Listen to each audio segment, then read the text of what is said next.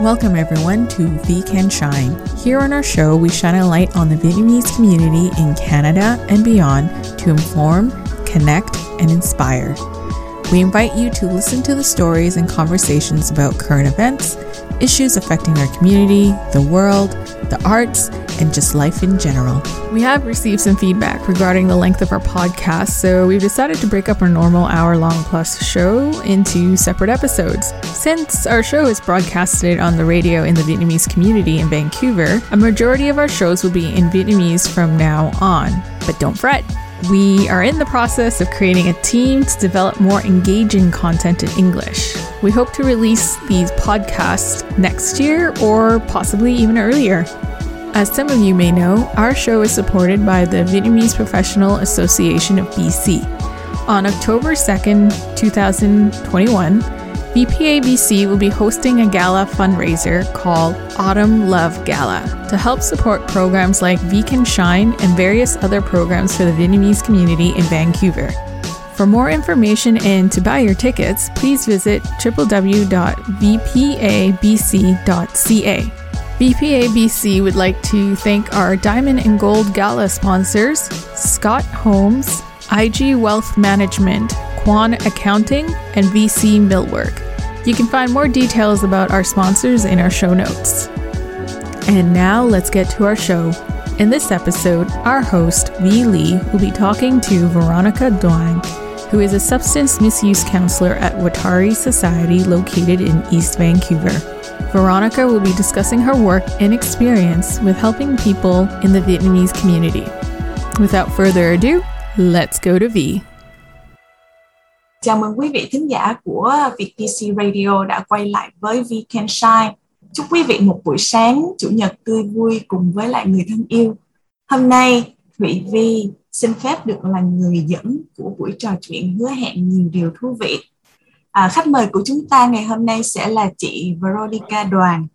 Chị Veronica đang làm việc tại Watari, một tổ chức cộng đồng với nhiều chương trình hỗ trợ và dịch vụ dành cho thanh thiếu niên và nhóm xã hội dễ bị tổn thương, hay chúng ta còn gọi là vulnerable groups. Chúng ta cùng bắt đầu nhé. Lời đầu tiên thì rất cảm ơn chị Veronica đã nhận lời làm khách mời cho chương trình We Can Shine. Chị có thể gửi lời chào đến thính giả của chúng ta và giới thiệu một chút về bản thân chị được không ạ? Cảm ơn Ví và cảm ơn We Can Shine đã gửi thơ tới để mời Veronica tới chương trình này. Vì vậy Veronica tên tiếng Việt là Thủy, Thanh Thủy có nghĩa là nước trong đó. Veronica là người tị nạn vượt biên năm có 12-13 tuổi, đi cùng gia đình tới Hồng Kông, rồi ở khoảng độ 2 năm, rồi sau đó người cô có bảo lãnh qua Canada, mà đến bây giờ thì cũng đã ở được Canada trong 30 mấy năm rồi. Veronica có là single mom, có 3 đứa con, nhưng mà cũng nhờ bố mẹ rất chi là nhiều để Vi nuôi được 3 đứa con đến ngày hôm nay, trưởng thành đến ngày hôm nay. Đó là cái còn cái gì nữa không nhỉ? Còn cái gì để nói thêm nữa không Veronica không nhỉ? Công việc thì sao chị?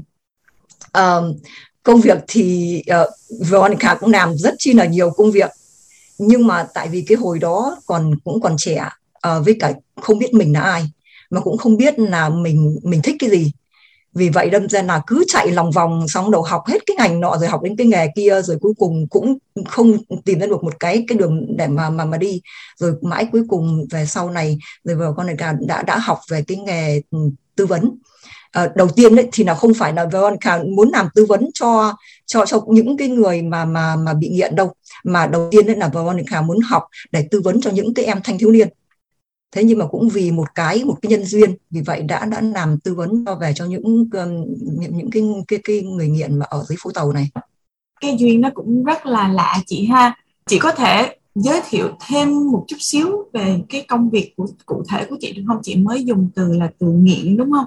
Thì trong tiếng Anh đó là nó dùng là như thế nào, và cái công việc này nó xảy ra như thế nào hàng ngày, và chị có thể chia sẻ một số cái trường hợp mà chị đã giúp đỡ mọi người trong cái vấn đề là về bị nghiện không chị? Nếu mà mình nói đúng ra tiếng Việt của mình là lạm dụng, lạm dụng về chất kích thích. Nhưng mà nhưng mà mình muốn dùng cái từ nghiện có nghĩa là không phải là chất kích thích không, mà là kể cả những người cờ bạc nữa.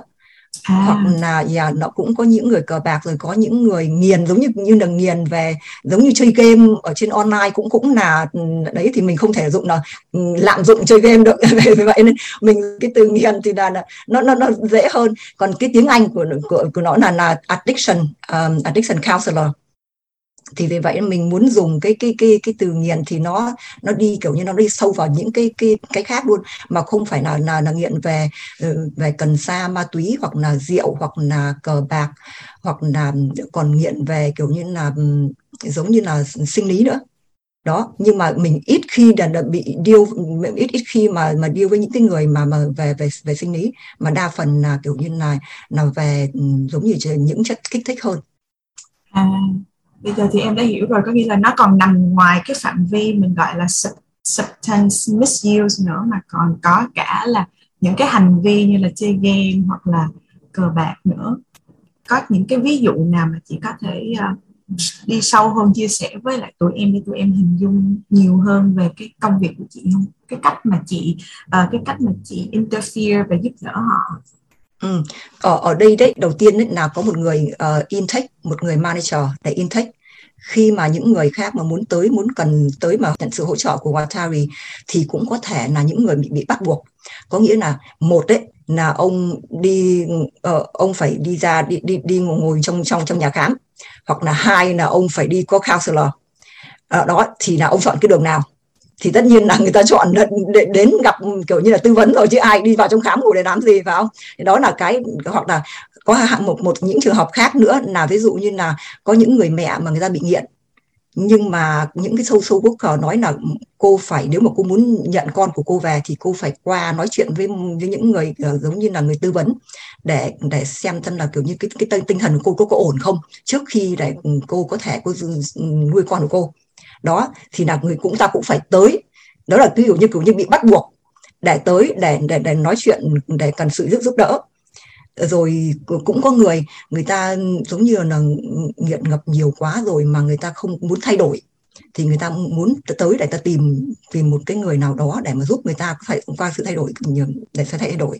Thì nó cũng có nhiều cái phương diện đấy. Nó có thể là tự ý của mình muốn tới, mà có thể là vì sự bắt buộc của tòa án, hoặc là của bên chỗ social service, hoặc là cũng có nhiều trường hợp.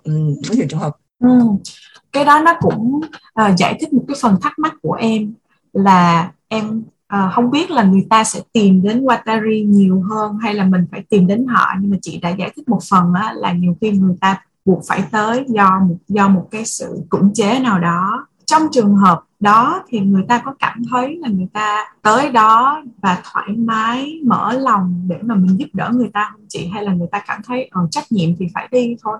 Cái mà vấn đề đó đấy là cái vấn đề cũng là bước nhất rồi.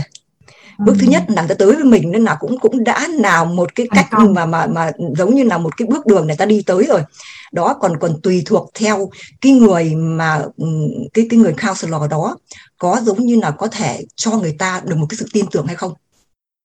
Nếu mà ví dụ như cho người ta được một cái sự tin tưởng mà kiểu như mở được cái lòng người ta ra để người ta nói ra đấy, thì nó lại đi thêm một con đường khác. Còn nếu mà cái người counselor đó mà kiểu như chỉ thấy người ta giống như là, vì vậy cái việc của người counselor là làm sao mà tạo một cái niềm tin tưởng nhất là đầu tiên. Cái đấy là quan trọng nhất, là có một cái sự tin tưởng. Để mà người ta tin tưởng rồi thì bắt đầu người ta mới dễ mở lòng cho mình được. Đó, nên vì vậy đâm là mình thật là phải ở đó với người ta, giống như là mình cho người ta một cái cảm giác được an toàn, cho người ta một cái cảm giác là mình không phải là tới với mình mà mình kiểu như là mình bắt ép người ta, hoặc là người ta phải kiểu như tự nguyện. Mình cho người ta, tuy rằng người ta bị ép tới đây, thế nhưng mà cũng phải cho người ta một cái cảm giác là tự nguyện để người ta mở cái lòng đối với mình. Đó, thì vì vậy mình phải thật là nhẹ nhàng, mình phải thật là uyển chuyển, nhưng mình cũng phải thật có cái sự giống như là có cái sự khéo léo ở bên trong đó nữa, để mà mình giống như kiểu như mình kéo từ từ moi từ từ vậy đó. Mình có cái giới hạn thời gian cho từng cái trường hợp như vậy không chị? Chứ nếu mà mình cứ dành thời gian rất là nhiều cho họ thì đến khi nào mới xong? Đúng, cũng đúng rồi, đúng vậy. Với cả là người ta cũng không muốn kéo dài thời gian ra nữa. Thế nên vì vậy nên là mình cũng phải có, đúng rồi, mình cũng phải có một cái mà đặt ra một cái thời gian. Giống như là nếu mà người ta cần mình thì mình có thể là một tuần mình gặp người ta 2 buổi chẳng hạn, hoặc là có thể mình có thể gọi phone với người ta, hoặc là có thể nói chuyện với người ta, hoặc là có thể giống như text người ta, hoặc là thì mình phải làm tìm đủ mọi cách. Cũng không phải là kiểu như là bóp đầu để mà suy nghĩ để mà tìm đủ mọi cách, nhưng mà cũng phải nói chuyện với người ta, thế ta cũng phải nhìn mặt mà bắt hình dong vậy đó, để xem là cái người này người ta đang ở cái chỗ nào, người ta cần đi về đâu, người ta cần những cái gì, mình phải cần những cái đấy. Tại vì cái đấy rất chi là quan trọng khi mà mình có những cái needs, mình có những cái sự cần thiết trong con người của mình ấy, thì mà những cái đấy nó không có được giống như là được match, nó không có được, gọi là cái gì nhỉ, tiếng Việt mình không, tự nhiên bây giờ tiếng Việt bị tắc nghẽn. Kết nối hả chị? Không có được thỏa mãn, không được thỏa đáng. Thì tự nhiên là nó nảy sinh ra nhiều vấn đề đấy. Nhưng mà đến khi mà người ta có những cái mà cái cần thiết, mà mình biết được những cái cần thiết của người ta, giống như mình bật đúng cái mình gãy đúng chỗ ngứa vậy đó. Em hiểu rồi. Như vậy là cũng phải có cái thời gian để cho mình hiểu cái khách hàng của mình, và cũng có cho họ cái thời gian để họ biết được cái chủ đích của mình nữa. Thì lúc đó thì hai người mới bắt đầu có cái sự kết nối được, đúng không chị? Thì đúng rồi, phải có như vậy. Nhưng mà tất nhiên là nó cũng phải cần có một thời gian rất chi là dài để mà tìm hiểu, để mà người ta có sự tin tưởng với mình. Nhưng mà người ta hay lắm nhé. Những cái người nó rất chi là nhạy cảm, người ta đến với mình, nói chuyện với mình, người ta cũng biết là mình có cái lòng đối với người ta, mình có thực sự là lắng nghe người ta có vấn đề hay không, người ta biết à. Còn nếu mà mình chỉ xì xóa mà mình chỉ kiểu như qua loa đấy, người ta cũng biết à. Nên là vì vậy cái nhận cái mà cái kiểu như cái linh, cái kiểu như cái linh cảm của người ta đấy, nó rất chi là mạnh. Nên là mình tới với người ta, mình nói chuyện với người ta, mà mình cho người ta biết là ok, mình rất chi là muốn có sự giúp đỡ, mà mình cũng muốn là người ta có cần cái sự hợp tác của mình, thì người ta sẽ cảm nhận được cái điều đó. Quá hay luôn. Chị có thể chia sẻ là trong cái trải nghiệm của chị tại Watari á, thì cái nhóm khách hàng nào là chị gặp nhiều nhất? Đầu tiên ấy thì là chính là cái công việc của mình ấy, là công việc chỉ dành cho những người là người Việt Nam mình, hoặc là những người về châu Á thôi. Thế trong cái thời gian mà mình chờ đợi ấy, thì mình thấy không có ai tới kiếm cả, tại vì người ta không muốn tới kiếm, người ta không cần thiết, với cả người ta chưa có hiểu rõ được cái công việc của mình.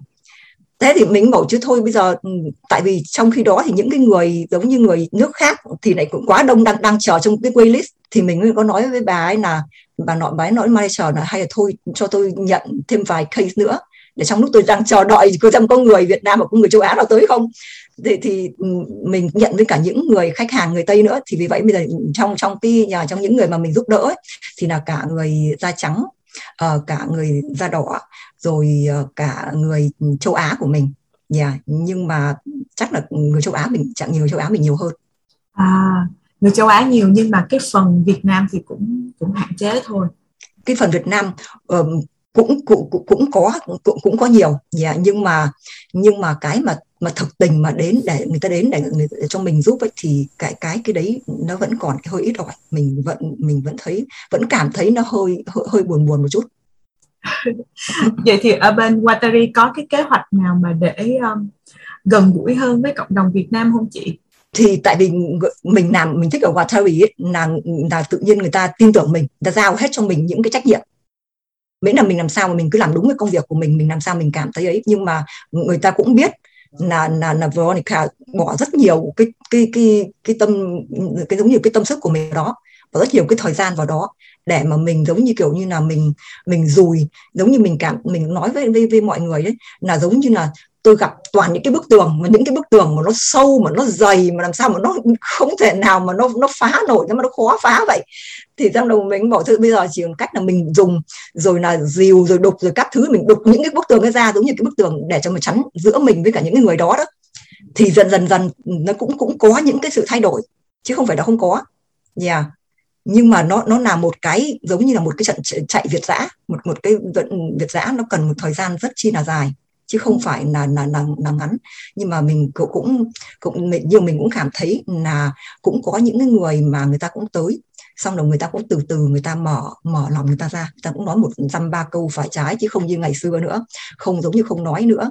Rồi cũng có những người ta cần cái gì thì người ta cũng tới, người ta nhờ những cái sự giúp đỡ.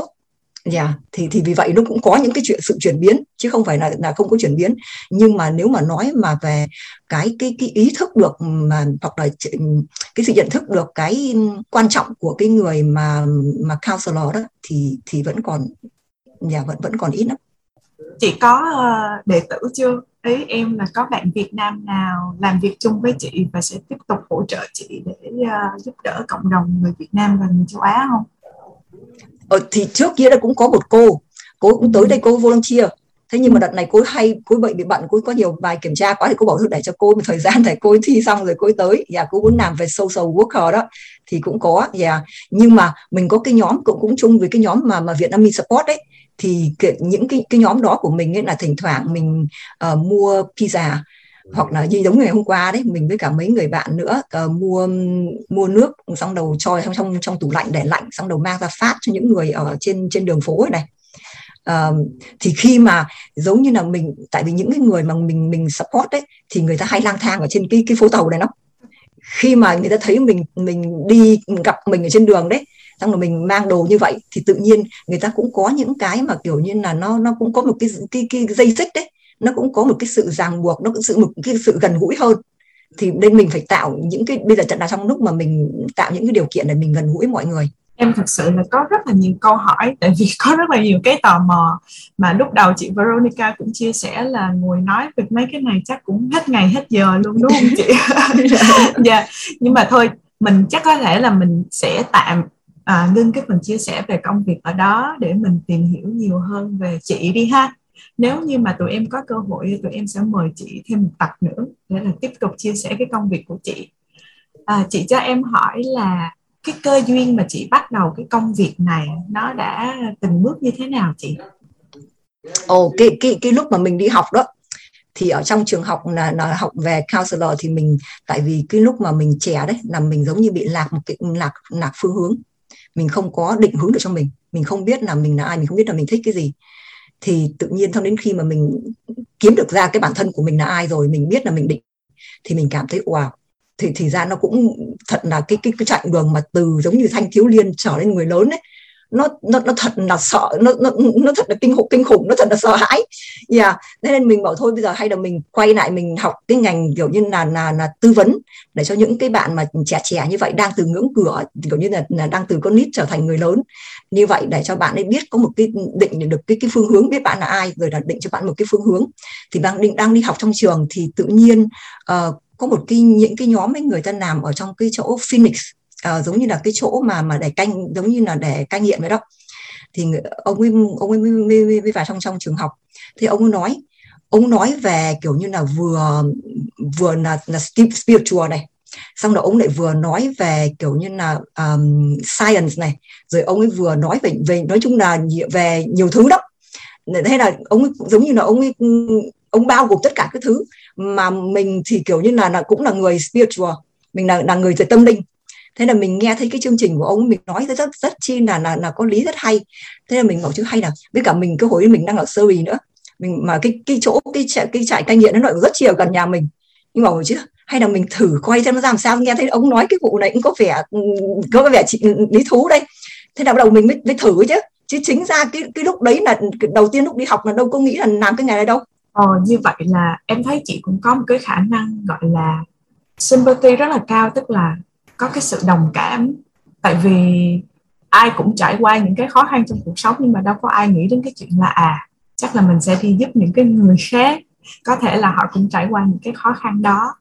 Thì em cũng nghe nói là để mà trở thành một cái người tư vấn xã hội giỏi á, thì họ phải trải qua rất là nhiều trải nghiệm. Có thể là trải nghiệm tốt, cũng có thể là trải nghiệm xấu. Như là chị chia sẻ đó, chị đã từng có những cái trong cuộc sống chị cũng thắc mắc và chị cảm thấy lạc lối. Thì chị có nghĩ là chính cái điều đó nó giúp chị trở thành một cái người tư vấn xã hội giỏi không? Hay là các bạn mới ra trường trong cái hoàn cảnh nó đầy đủ, người ta vẫn có thể làm được công việc này. Chị nghĩ như thế nào? Dạ đúng rồi. Dạ, nếu mà nói mà không có cho trải nghiệm đấy, mà để làm một người tư vấn giỏi ấy, thì cũng không hoàn toàn đúng. Nhưng mà nếu mà để kiểu như mình có một cái kinh nghiệm đấy, thì mình trải qua trường đời rồi ấy, thì mình tư vấn, mình hiểu được mọi người ấy, thì tất nhiên là nó sẽ tốt hơn rồi. Tại vì mình khi mà mình làm cái công việc này ấy, là mình phải thật có một cái lòng từ, một cái tâm từ, đó là cái quan trọng. Nhưng mà nếu một cái tâm từ không á, thì cũng chưa thể đủ. Mình cần phải có một cái sự dũng mãnh của mình cần phải có một cái bản lãnh của mình, và mình cũng cần phải có tại những cái từng trải. Tại vì khi mà mình vào những cái công việc này rồi ấy, mình đối diện với những cái trường hợp mà mình chưa từng nghe thấy luôn ấy. Nhiều cái trường hợp mà mình chưa từng nghe, mà mình thì làm sao mà mình có thể để mà kiểu như giúp người ta để mà nói, để tìm ra được những cái giải quyết. Thì đúng là mình cũng phải nên có những đã trải qua rồi. Thì đến khi mà mình trải qua rồi thì mình hiểu người ta hơn, mình nhìn người ta bằng con mắt mà giống như mình lấy một cái ví dụ, một cái người nào sinh ra trong gia đình rất chi là giàu có chẳng hạn, người ta chưa từng bị đói qua, chưa từng bị lạnh qua, chưa từng bị khát, thì làm sao người ta hiểu được cái cảm giác của người bị đói, bị lạnh, bị khát nó như thế nào.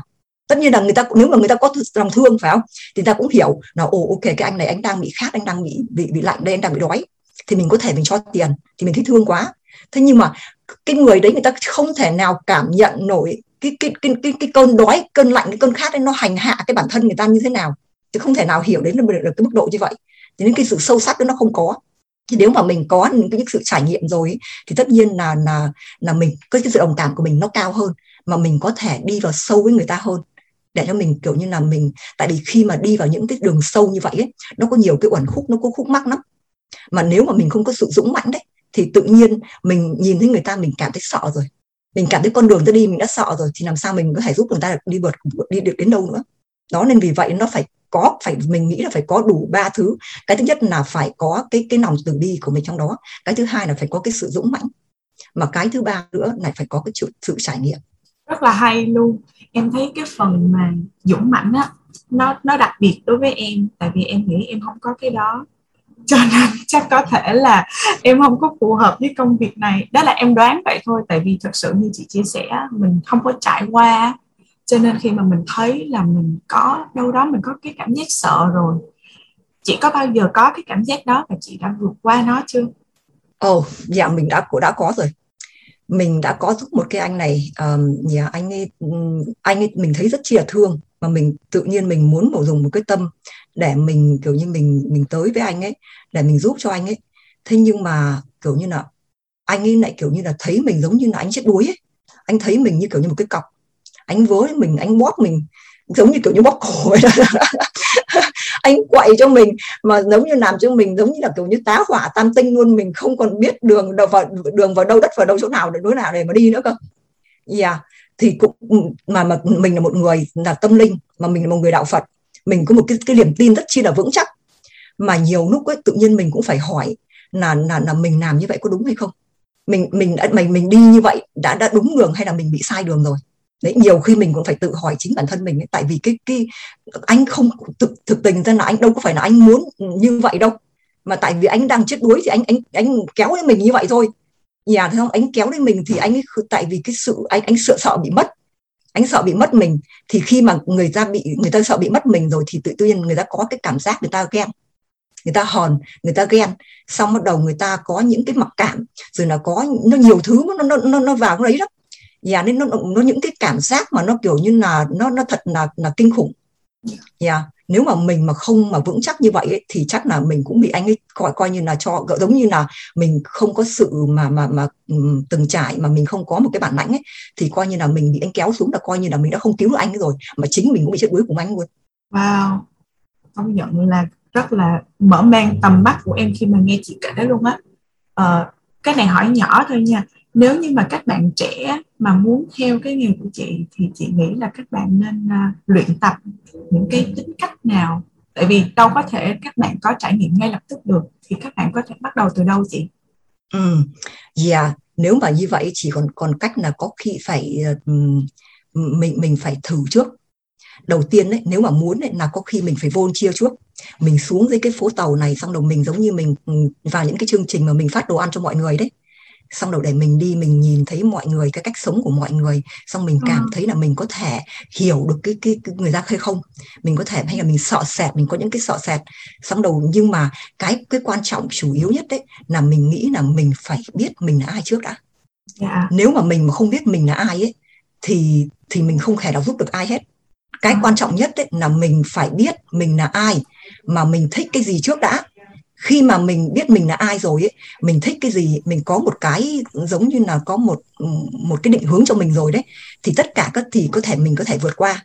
Nhưng mà nếu mình không biết mình là ai, mà mình không biết mình thích cái gì, mà mình nhảy cái bụp một cái mình vào đây mình muốn giúp người, thì mình đã chưa giúp, mà cuối cùng có khi mình cũng bị chết theo người ta luôn, người ta kéo mình tút đuốt không biết là đi đâu về đâu luôn đấy.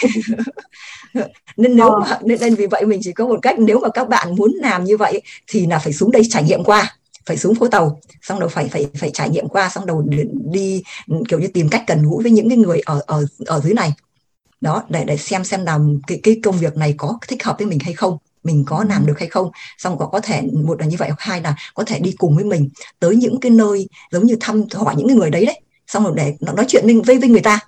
Thì mình bây giờ Covid thì mình ít khi được đến những cái ấy, nhưng mà ngày trước kia đấy là mình cứ hay tới, xong rồi cứ đứng xong nói chuyện với mọi người một vài câu. Có nhiều người mấy năm trời người ta cũng chưa được biết nói tiếng Việt với ai hết đâu đó, ở dưới phố tàu này đó. Em hiểu rồi, cho nên là cũng phải thử coi mình có hợp với lại cái hoạt động đó không. Đúng và rồi, cũng phải hiểu bản thân mình nữa. Cảm ơn chị. Có rất là nhiều bạn bè tò mò về cái công việc này, có thể là mấy bạn có thể thử. Bây giờ mình qua một chút xíu về cuộc sống của chị nha. Thì công việc nghe thì nó có hơi căng thẳng đó, có nghĩa là chị sẽ gặp rất là nhiều những cái khách hàng mà nó có nhiều vấn đề. Rồi chị có thấy là nó ảnh hưởng lên cái cuộc sống bình thường của chị không? Và làm sao mà chị giữ được cái thái độ tích cực của chị? Ồ đúng rồi, cái này rất chi là quan trọng. Cái này tiếng Anh gọi là self-care đó. Có nghĩa là mình phải tự hoặc là trong bên đạo Phật hoặc là bên thiền ấy gọi là phải xả. Khi mà kiểu như là mình nói chuyện với người ta rồi, mình tiếp xúc với người ta rồi đó, thì người ta kể cho mình những cái câu chuyện hoặc những cái hoàn cảnh của người ta đấy, thì nghe nó thương lắm, nghe nó thật là thảm thương. Vì vậy đâm ra là người ta có cái câu nói chuyện rất chi là hay mà mình thích nghe. Câu người ta nói là chớ nghe phò kể chuyện, chớ nghe nghiện trình bày. Có nghĩa là người ta kể chuyện, những cái câu chuyện nó rất chi là kỳ thú, lâm ly bi đát, rất chi là kỳ thú. Còn những anh nghiện anh trình bày thì anh trình bày đến nơi đến chốn mà nghe nó nói rất chi là hay, nhưng mà không biết là anh có làm theo những cái việc của anh làm hay không. Vì vậy nên mà khi mà mình mà tiếp xúc với những cái câu chuyện như vậy đấy, mà mình không biết cách mình xả những cái câu chuyện đấy ra, hoặc là những cái nỗi buồn, những cái đau khổ của người ta đấy, thì tự nhiên những cái nỗi buồn, những cái đau khổ của người ta nó bám vào người mình, thì tự nhiên là những cái vấn đề của người ta thành cái vấn đề của mình. Đó, vì vậy đâm ra mình phải cần rất chi là cái chuyện đấy rất chi là thận trọng. Mà mỗi một người, ví dụ như là một người mang cho mình một cái case, mình không có lấy hết tất cả những cái mà những cái trường hợp xấu của người ta đâu, nhưng mình chỉ lấy một cái vảy của người ta thôi, đắp trên người mình, xong bên người kia lại có một tí, xong rồi mình lại đắp trên người mình nữa. Thế nào cuối cùng người mình nó quá nặng nề đi, mà mình làm sao mà mình có thể mang vác nổi cái gì nữa. Đấy, nên vì vậy nên là phải biết cách mà để mà xả bỏ khi mà mình nghe cái trường hợp của người ta rồi. Tất nhiên là mình phải thông hiểu, mình phải cảm thông, mình phải hiểu theo hoàn cảnh của người ta, nhưng mà mình cũng phải biết cách là tại vì những cái vấn đề đó là mình không thể nào bám trong con người của mình được đó, mà mình phải nhìn cái vấn đề nó thật là rõ ràng thì mình mới có tìm những cái đường đi mà mình giúp người ta được. Đó, nên vì vậy đâm là mình khi mà mình tiếp xúc với mọi người đấy, là mình giống như là nó thì mình ok, mình không thành vấn đề, nhưng mà lúc mà mình cũng cần phải có một thời gian để mình một mình thôi, để mình có thể mình thiền, để mình xả bỏ những cái đấy đi, hoặc là mình có thể mình đi leo núi, hoặc là mình giống như là mình đi hiking, để mình giống như là mình giống như em thì giống như là phải xả bỏ hết tất cả những kỳ trong đầu của mình đi, để mình nhìn thấy vấn đề nó là một cái vấn đề mới, chứ không phải là mình cứ thay. Tại vì những cái người mà bị như vậy đấy là cái vấn đề tròn người ta cứ làm trong vòng tròn vậy thôi, nó không thoát ra được. Thế nên vì vậy mình nhìn cái vấn đề của người ta phải bằng một con mắt thật là mới mẻ, thì mình mới có thể giúp người ta để tìm một cái con đường mới mẻ được, chứ không thì người ta vẫn cứ quậy tròn như vậy thôi. Đấy, nên vì vậy đâm là mình phải thật là xả bỏ về trong cái đầu của mình, xả bỏ, nhiều khi xả bỏ cả về những cái cảm giác của mình nữa. Chứ tại vì khi mà mình nghe thấy người ta đau khổ quá, xong mình cứ mang những cái đau khổ đó, nó cứ hết ngày này sang ngày khác như vậy, nó không có giúp được một cái gì hết á, mà nó lại càng mệt mỏi hơn cho mình luôn, mà mình mất rất nhiều những cái energy, thì làm sao mình có thể giúp ta đến nơi đến chốn được. Đó, nên vì vậy nên cái self care nó rất chi là quan trọng. Còn ngược lại thì sao chị, có khi nào mà trong cuộc sống mình có những cái bế tắc, có những cái mệt mỏi đi, cái hôm đó làm sao mà mình đi làm được? Đối với mình ấy, là mình không bao giờ mình mang cái vấn đề của mình từ ở nhà mình tới chỗ, tại vì như vậy không công bằng cho những cái người mà mình giúp. Kể cả nhà của mình có vấn đề gì, trước khi mình bước ra khỏi nhà mình phải để lại ở nhà, để mình mang tới bằng một người, giống như một cái nón đó. Mình đội nón thành một người tới để giúp mọi người. Còn khi mình về nhà thì là mình là người trong nhà đó, nhưng mà khi mà mình bước thân ra khỏi nhà thì tất cả những cái vấn đề với những cái con người của mình phải nằm trong cái nhà đó. Hoặc là cũng giống y chang như vậy, khi mà mình bước chân ra khỏi chỗ làm của mình ấy, thì những cái vấn đề gì của những cái người đó nó phải nằm ở chỗ làm của mình. Tất nhiên có nhiều khi có những cái emergency, có thể mình về nhà rồi nhưng vẫn có gọi phone cho mình, hoặc là có những ngày weekend của mình thì vẫn có người vẫn phải phone, biết không? Nhưng mà sau khi đó mình phải nghĩ lại ngay, mình bảo là ok, nếu mình giúp được người ta ngay lập tức bây giờ thì mình giúp. Còn nếu mà những cái gì mà mình có thể giúp nổi ấy thì mình sẽ phải gạt nó sang một bên, để mà những cái ngày hôm sau, ngày đi làm mình sẽ quay lại mình giúp tiếp. Đấy là cái đấy là mình phải có những cái ranh giới, cái đấy nó gọi là cái ranh giới, mình phải có những cái ranh giới đó. Chứ nếu mà không thì nếu mà cái ranh giới nó bị lu mờ thì mình nhiều khi mình bị cũng như là nó đánh cho không biết đi đâu về đâu luôn. Dạ đúng rồi, đánh qua đánh lại luôn. Em nghĩ là cái đó có thể áp dụng cho mọi công việc đó chứ. Nhiều khi em cũng phải tự nhắc nhở bản thân là cái cảm xúc của mình ở nhà mình không có thể đem vô công việc được, nó làm cho mình không có tỉnh táo để làm công việc của mình. Và nhiều khi tự nhiên mình nói chuyện với đồng nghiệp cái mình cảm thấy không có vui đó, thì có những cái như vậy. Em rất là đồng ý với chị. Rồi một câu hỏi cuối cùng cho chị nha, là cái hoạt động yêu thích nhất của chị khi mà chị tương tác với các bạn thanh thiếu niên hoặc là các nhóm cộng đồng tại Watari là gì vậy chị? Cái mà mình muốn nhất là kiểu như để mà ngồi xuống nói chuyện với nhau, để mà kiểu như là chia sẻ với nhau, không cần là phải nhiều, chỉ cần một cái chia sẻ thôi. Tại vì mình là một người sống về nội tâm, mình là một người sống về cảm giác. Khi mà người ta nói được lên cái lời nói đấy thì mình có thể cảm nhận được là lúc đấy người ta thật tình người ta tin mình hay không, người ta mở tâm để mình bước vào cái nội tâm của người ta hay không, thì mình hiểu được cái vấn đề đó.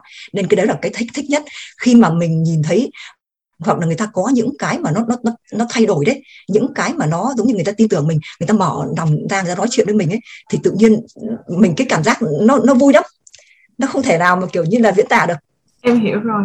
Hy vọng là ngày hôm nay tụi em ngồi xuống và nghe những lời chị chia sẻ cũng mang đến cho chị nhiều cái niềm vui. Đúng, của mình vì vậy mình rất cảm ơn đã giống như là đã truyền được cái kiểu như cái lời nói của mình tới cộng đồng đấy. Là cái công việc của mình nghe thì giống như là nhiều khi nhiều người chưa biết rõ được cái công việc của mình đấy. Vì vậy đâm ra hoặc là rồi không có thể, ngay cả những người Việt Nam mình thôi có vấn đề chưa chắc đã biết để tìm tới kiểu như là những người tư vấn đâu. Tại vì mình nghĩ là có khi mình tìm tới những người tư vấn tâm lý là có khi mình có vấn đề rồi nên mình mới tìm tới, nhưng mà không phải đâu. Tìm tới những người tư vấn ấy, tại vì nhiều khi mình ở trong cuộc ấy, mình không nhìn thấy vấn đề nó rõ ràng, nên có thể mình nói ra để mình nhìn thấy rõ ràng hơn. Tư vấn đấy chứ chắc đã biết để mà mình đi về đâu đâu. Thế nhưng mình nói chuyện với người ta thì tự nhiên lúc đấy mình nghĩ ra, mình đã nhìn thấy vạch ra được một cái đường đi cho mình. Đấy, nên vì vậy đâm ra là cái quan trọng nhất là hiểu về cái tư vấn về nó là như thế nào, nó để làm về sao. Thì mình cũng hy vọng rằng sau cái buổi nói chuyện này thì sẽ có người hiểu thêm về cái nghề tư vấn hơn một chút. Nếu mà cần thiết thì có thể đi kiếm tư vấn hơn. Dạ, em có một cái trải nghiệm về cái công việc của mấy chị tư vấn rồi. Năm ngoái em có một cái số cái vấn đề liên quan tới cá nhân, và em đăng ký một cái chương trình viết thư cho người tư vấn, và cái chị tư vấn thực sự là chị giúp em nhìn được rất là nhiều cái khía cạnh của vấn đề.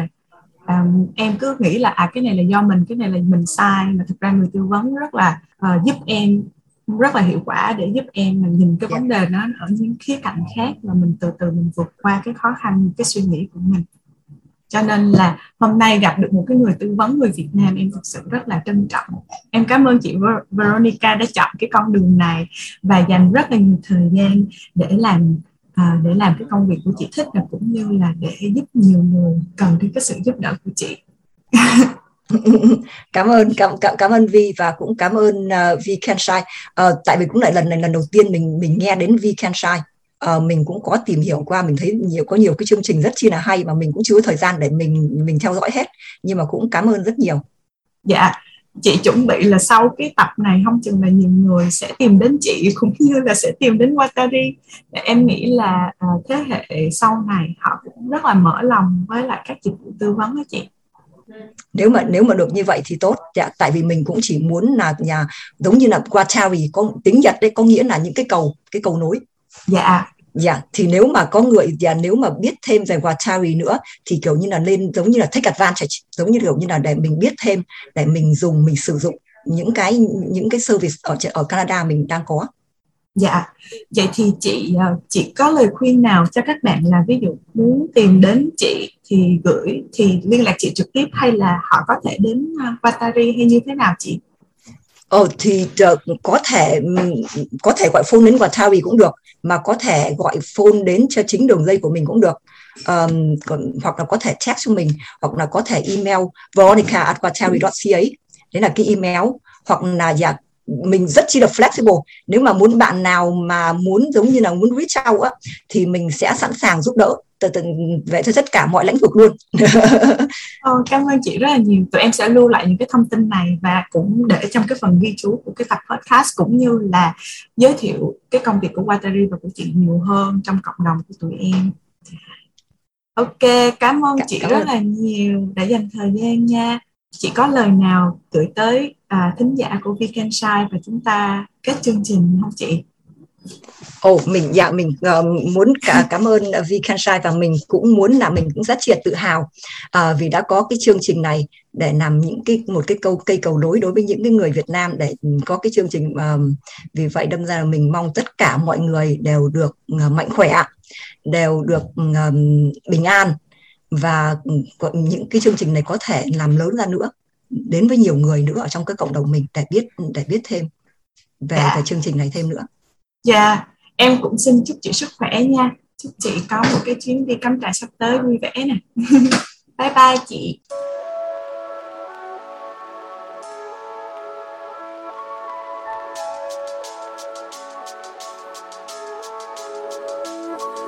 Thank you everyone for listening to Vi Can Shine. If you have comments or suggestions, we'd love to hear from you. You can find us online at www.vcanshine.com. That's VICANSHINE.com. You can also find us on major social media platforms. Our show is organized and run by a group of dedicated volunteers. If you're interested in joining us, we'd love to have you join our team. You can visit our website for more details. And with that, we'll see you again next month.